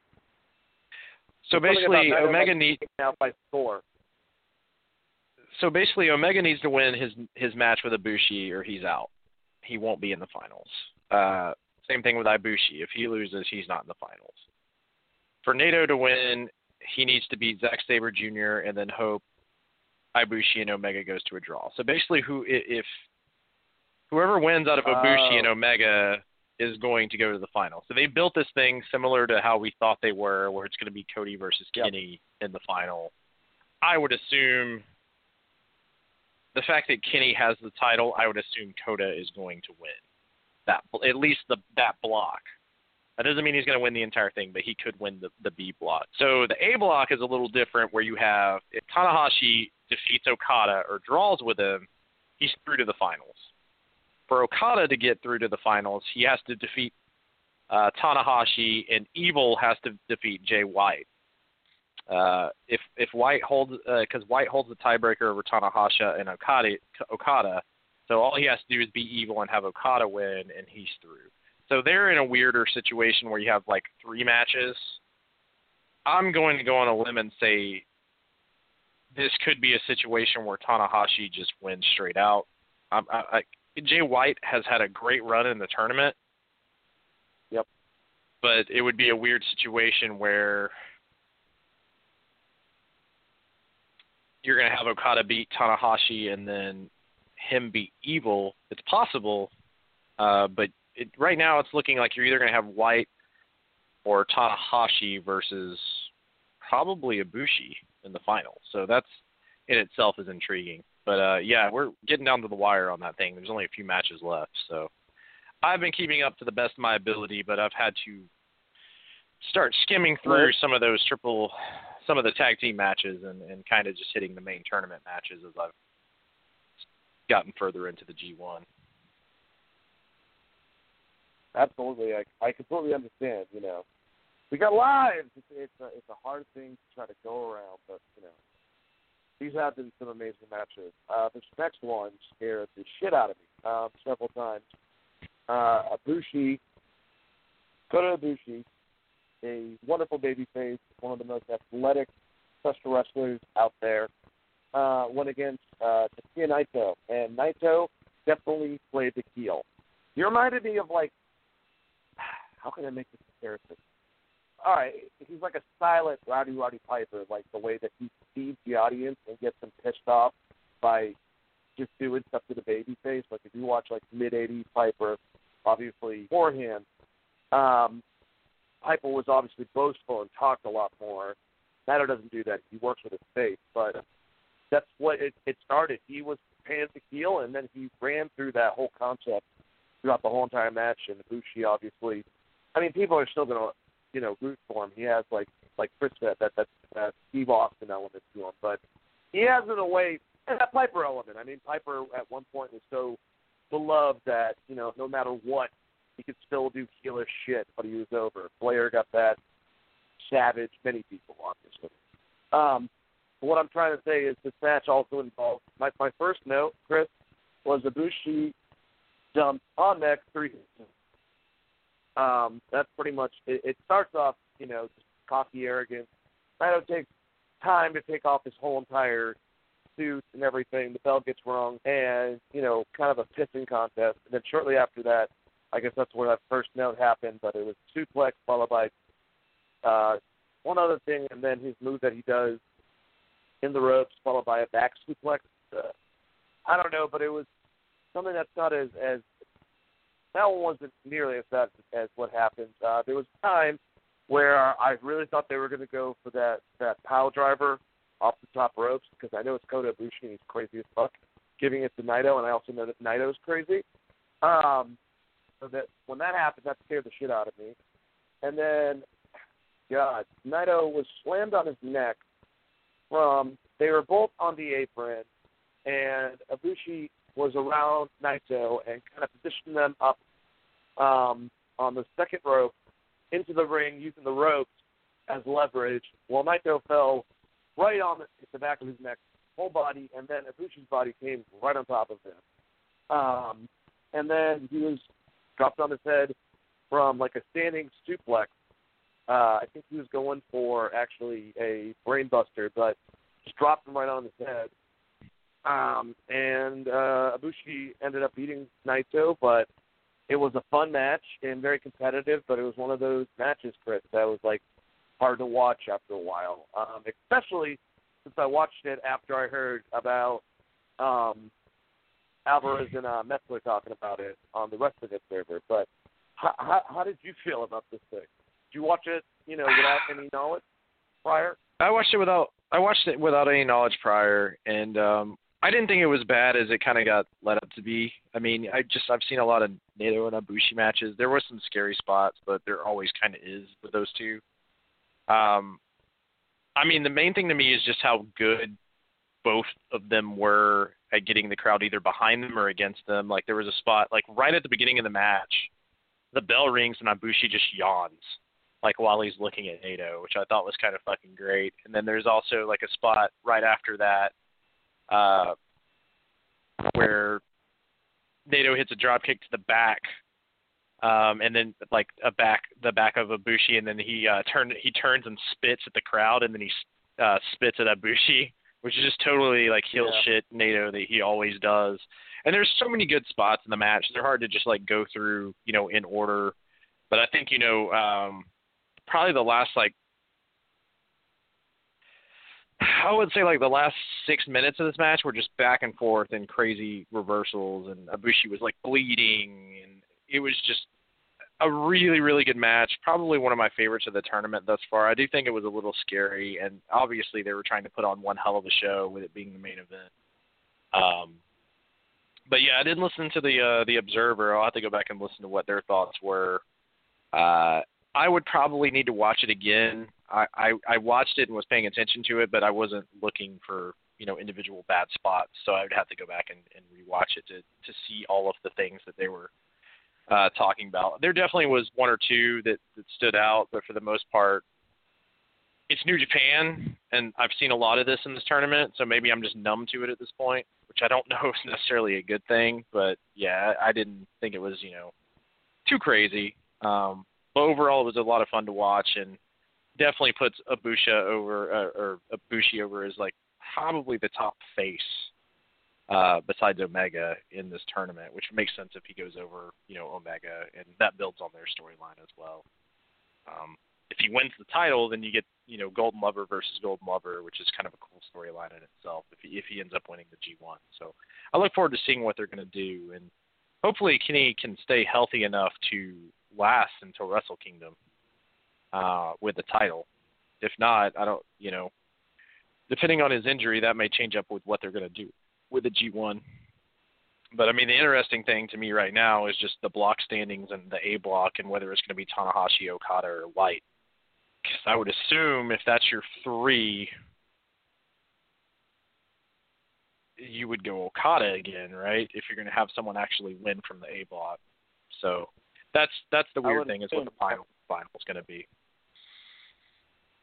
I think either you're going to get Okada or Ibushi as the winner, because that would be your next go-to match for Omega if he's going to be healthy enough to make it to Wrestle Kingdom. Yeah, I think that just listening to the Observer, I feel like you have a very similar perspective that Dave Metzler did, because if I were to try an impression, and it's not exactly verbatim what they said, it was along the lines like, Ron Alvarez was, "Are you kidding me? It wasn't really that bad. I've seen probably worse matches in New Japan. He jumped him on his neck 4 times. I don't know. Brian Alvarez sounds annoying like that to me. But yeah, it was something on those lines. I agreed with them though. I just thought that, after hearing apparently Tanahashi has said that he won't go that extreme, and everything from the past, and Chris Jericho making a statement that he's been talking to Will Ospreay about the way he wrestles, and it's like they're just trying to look out for some of the younger wrestlers. Brian Alvarez is basically saying that when it gets to Kenny Omega versus Kota Ibushi, are they going to kill each other in the ring? They're going to try to have the biggest match that stands out the most, and I don't know. It's a little concerning sometimes. And like I said, a lot of it is we're on night 16. This is night 14 we're talking about now, but they're at night 16. So I've watched 16 nights of dudes having these kind of spots. So I'm a little numb to it. And some of these aren't even as bad as some of the other ones, like the Ishii Goto match. While they weren't dropping on each other on their head, they beat the absolute dog shit out of each other, which is just as dangerous. As we saw from, the Shibata headbutt spot. When you're hitting people that hard, bad things can happen. So I don't know. I mean, I don't want to say that I'm a little numb to it when it comes to New Japan, but I think I am in a way. Almost like I became at one point with late ECW to hardcore WWF. As crazy as that shit was, at some point your brain just accepts that they drop people on their heads. Is what they do. As bad as that sounds, but I mean, not to take it lightly, because the Takahashi just had a neck injury, right? Oh. Off a similar spot. They said that he was out for a year. So with people like Takahashi, who was getting a good push and was a huge star, you would think the rest of these wrestlers would look around and say, hey, maybe we don't do that. Or we try to calm this down. But I mean, it's what makes New Japan in a way that it's hard to say that, and then But you'll admit, praise it at the same obviously, time, you know. any of those matches that have any of those spots, though, if you take those, like, all right, even we'll go to the first match from the modern age of New Japan that I ever watched, which was Okada versus Omega. That whole match was great. Even the reverse Rana outside, the way that Omega, or the way Okada catches it, and the way they do it, there's a way around that. They didn't need to do the Tiger suplex off the top rope and drop Okada right on his neck. He with Ibushi, where he just almost in a way where he just dumped him on his neck. The matches are still amazing. Like, they don't even need those spots, Yeah, and I agree with you. And some of that is we're not in the ring calling the match. You're not feeling the crowd and saying, let me get this one more spot in, we'll really put this thing over the top. And then also just the quality of matches that New Japan is turning out. They don't have, especially with the G1, there's not just a lot of lull in the middle of the card. There isn't a true mid-card where you can go, all right, well, we're going to have this three-way match between, whoever and whoever and whoever, and it's going to go 7 minutes, and it's not really about anything. Or like Monday Night Raw, for instance, they're like, okay, and then we're going to have a Titus O'Neil match now to really break up the show. And a lot of things about that is very appreciative, but at the same time, the crowd is expecting more out of everyone that steps in the ring all of the time. And as a performer, it's one of those things in retrospect, we can look at it and go, okay, maybe they shouldn't have done that spot in that match, and that match would still be awesome without it. And we're totally right in a lot of ways, but once again, we're not in the ring calling it, filling the crowd out. And a lot of those guys do that. They have a structure of what they want to do, the spots they want to get in. But I think, that's where the stuff kind of gets a little dangerous, is you're like, how are we going to put this over the top? How are we going to put this over the top? And right now, when you're looking at someone like Ibushi and Naito and Kenny Omega and Okada, these are all guys that are fighting to have the very best match on the card every night.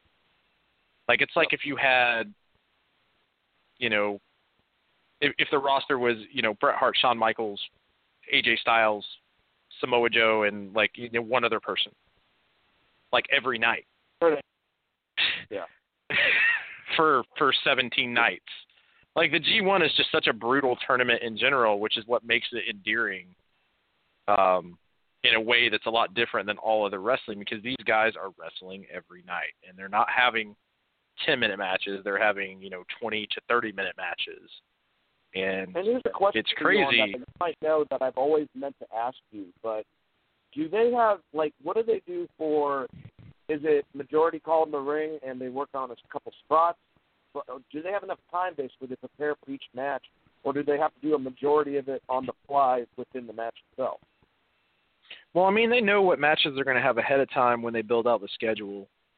As far as the nights go, who's going to be wrestling who. I don't know that they know who's going over right away. But they have an idea, but it's one night on, one night off, one night on, one night off. So, say you show up at the arena early, yeah. I would assume that they're going to try to plan as much as they can.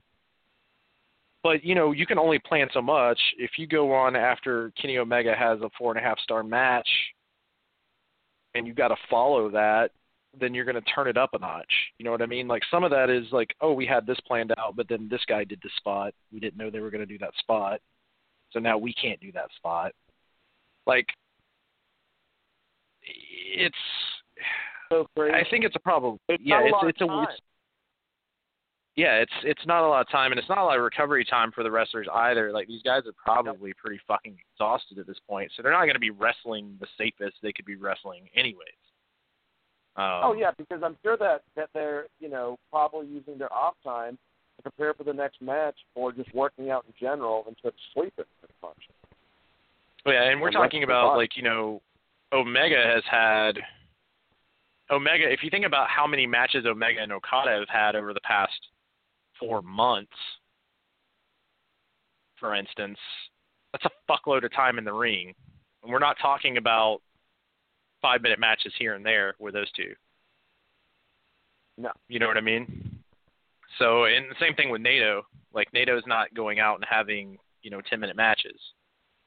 So I think a lot of it's just wear and tear on the body and trying their best to, set this stuff up as best as they can going into the ring. But then, like I said, if we're talking about night 14, we just talked about, those two great matches, and I think there was one match in between them. So it's a weird thing with the G1. But it is dangerous. They do a lot of dangerous stuff. I think in retrospect, yeah, you could say, always in retrospect, you can go, well, they could have just took that move out and it would have been a big deal. But, we're not in the ring under the lights. So it's a weird thing that I always kind of give them a little bit of slack for, unless it's just evidently dangerous all the time, which like Sasha Banks's, the knees that she does, like she's going to end up hurting her knees really bad. Like that thing to me, like that's a move that she doesn't need because one, it looks like shit, and two, it always looks like she's about to hurt herself. Well, agreed. So are you saying that Sasha Banks needs to go to New Japan? Actually, the answer to that is yes. Anyway. All right, guys. Well, it's been another fantastic episode of Wrestling Geeks Alliance. Had a lot of fun talking with you guys about the latest in wrestling. Hope you guys have fun. We got Chris back, thank God, this week. And, just definitely check out our new website, tvnation.com. It has all the information as far as articles involved with all our different movies to obviously wrestling to whatever. All of our podcasts are listed. You have a link for everything, including our Stitcher, our iTunes account for the podcast, and then obviously Facebook, our Instagram, our Twitter page. Check us out. Like us. Let us know how you feel. Be a part of the conversation for Geek 5 Nation. I just made that up on the spot, by the way, Chris. Pretty impressed with myself. Either way, we love talking about wrestling every week, and I want to let my wonderful co-host say goodbye to all the wonderful people. Plug whatever you got to do. All right, guys. Have a great week. Thanks for listening to us. You can hit me up on Twitter at Chris R. Patton. And like I said, everybody have a great week. Thanks for listening to us. And you can find me in St. Louis. Well, anyways, I have a second melody. But you can find me on Facebook at Dana Alf and obviously on Geek 5 Nation. Have a conversation. It'll be fun. You guys so much for listening. And let the Geek 5 be with you. Listen up, Slapnuts. This is the King of the Mountain, Jeff Jarrett, and you're listening to the Wrestling Geeks Alliance. Not down with that. We got 2 words for ya.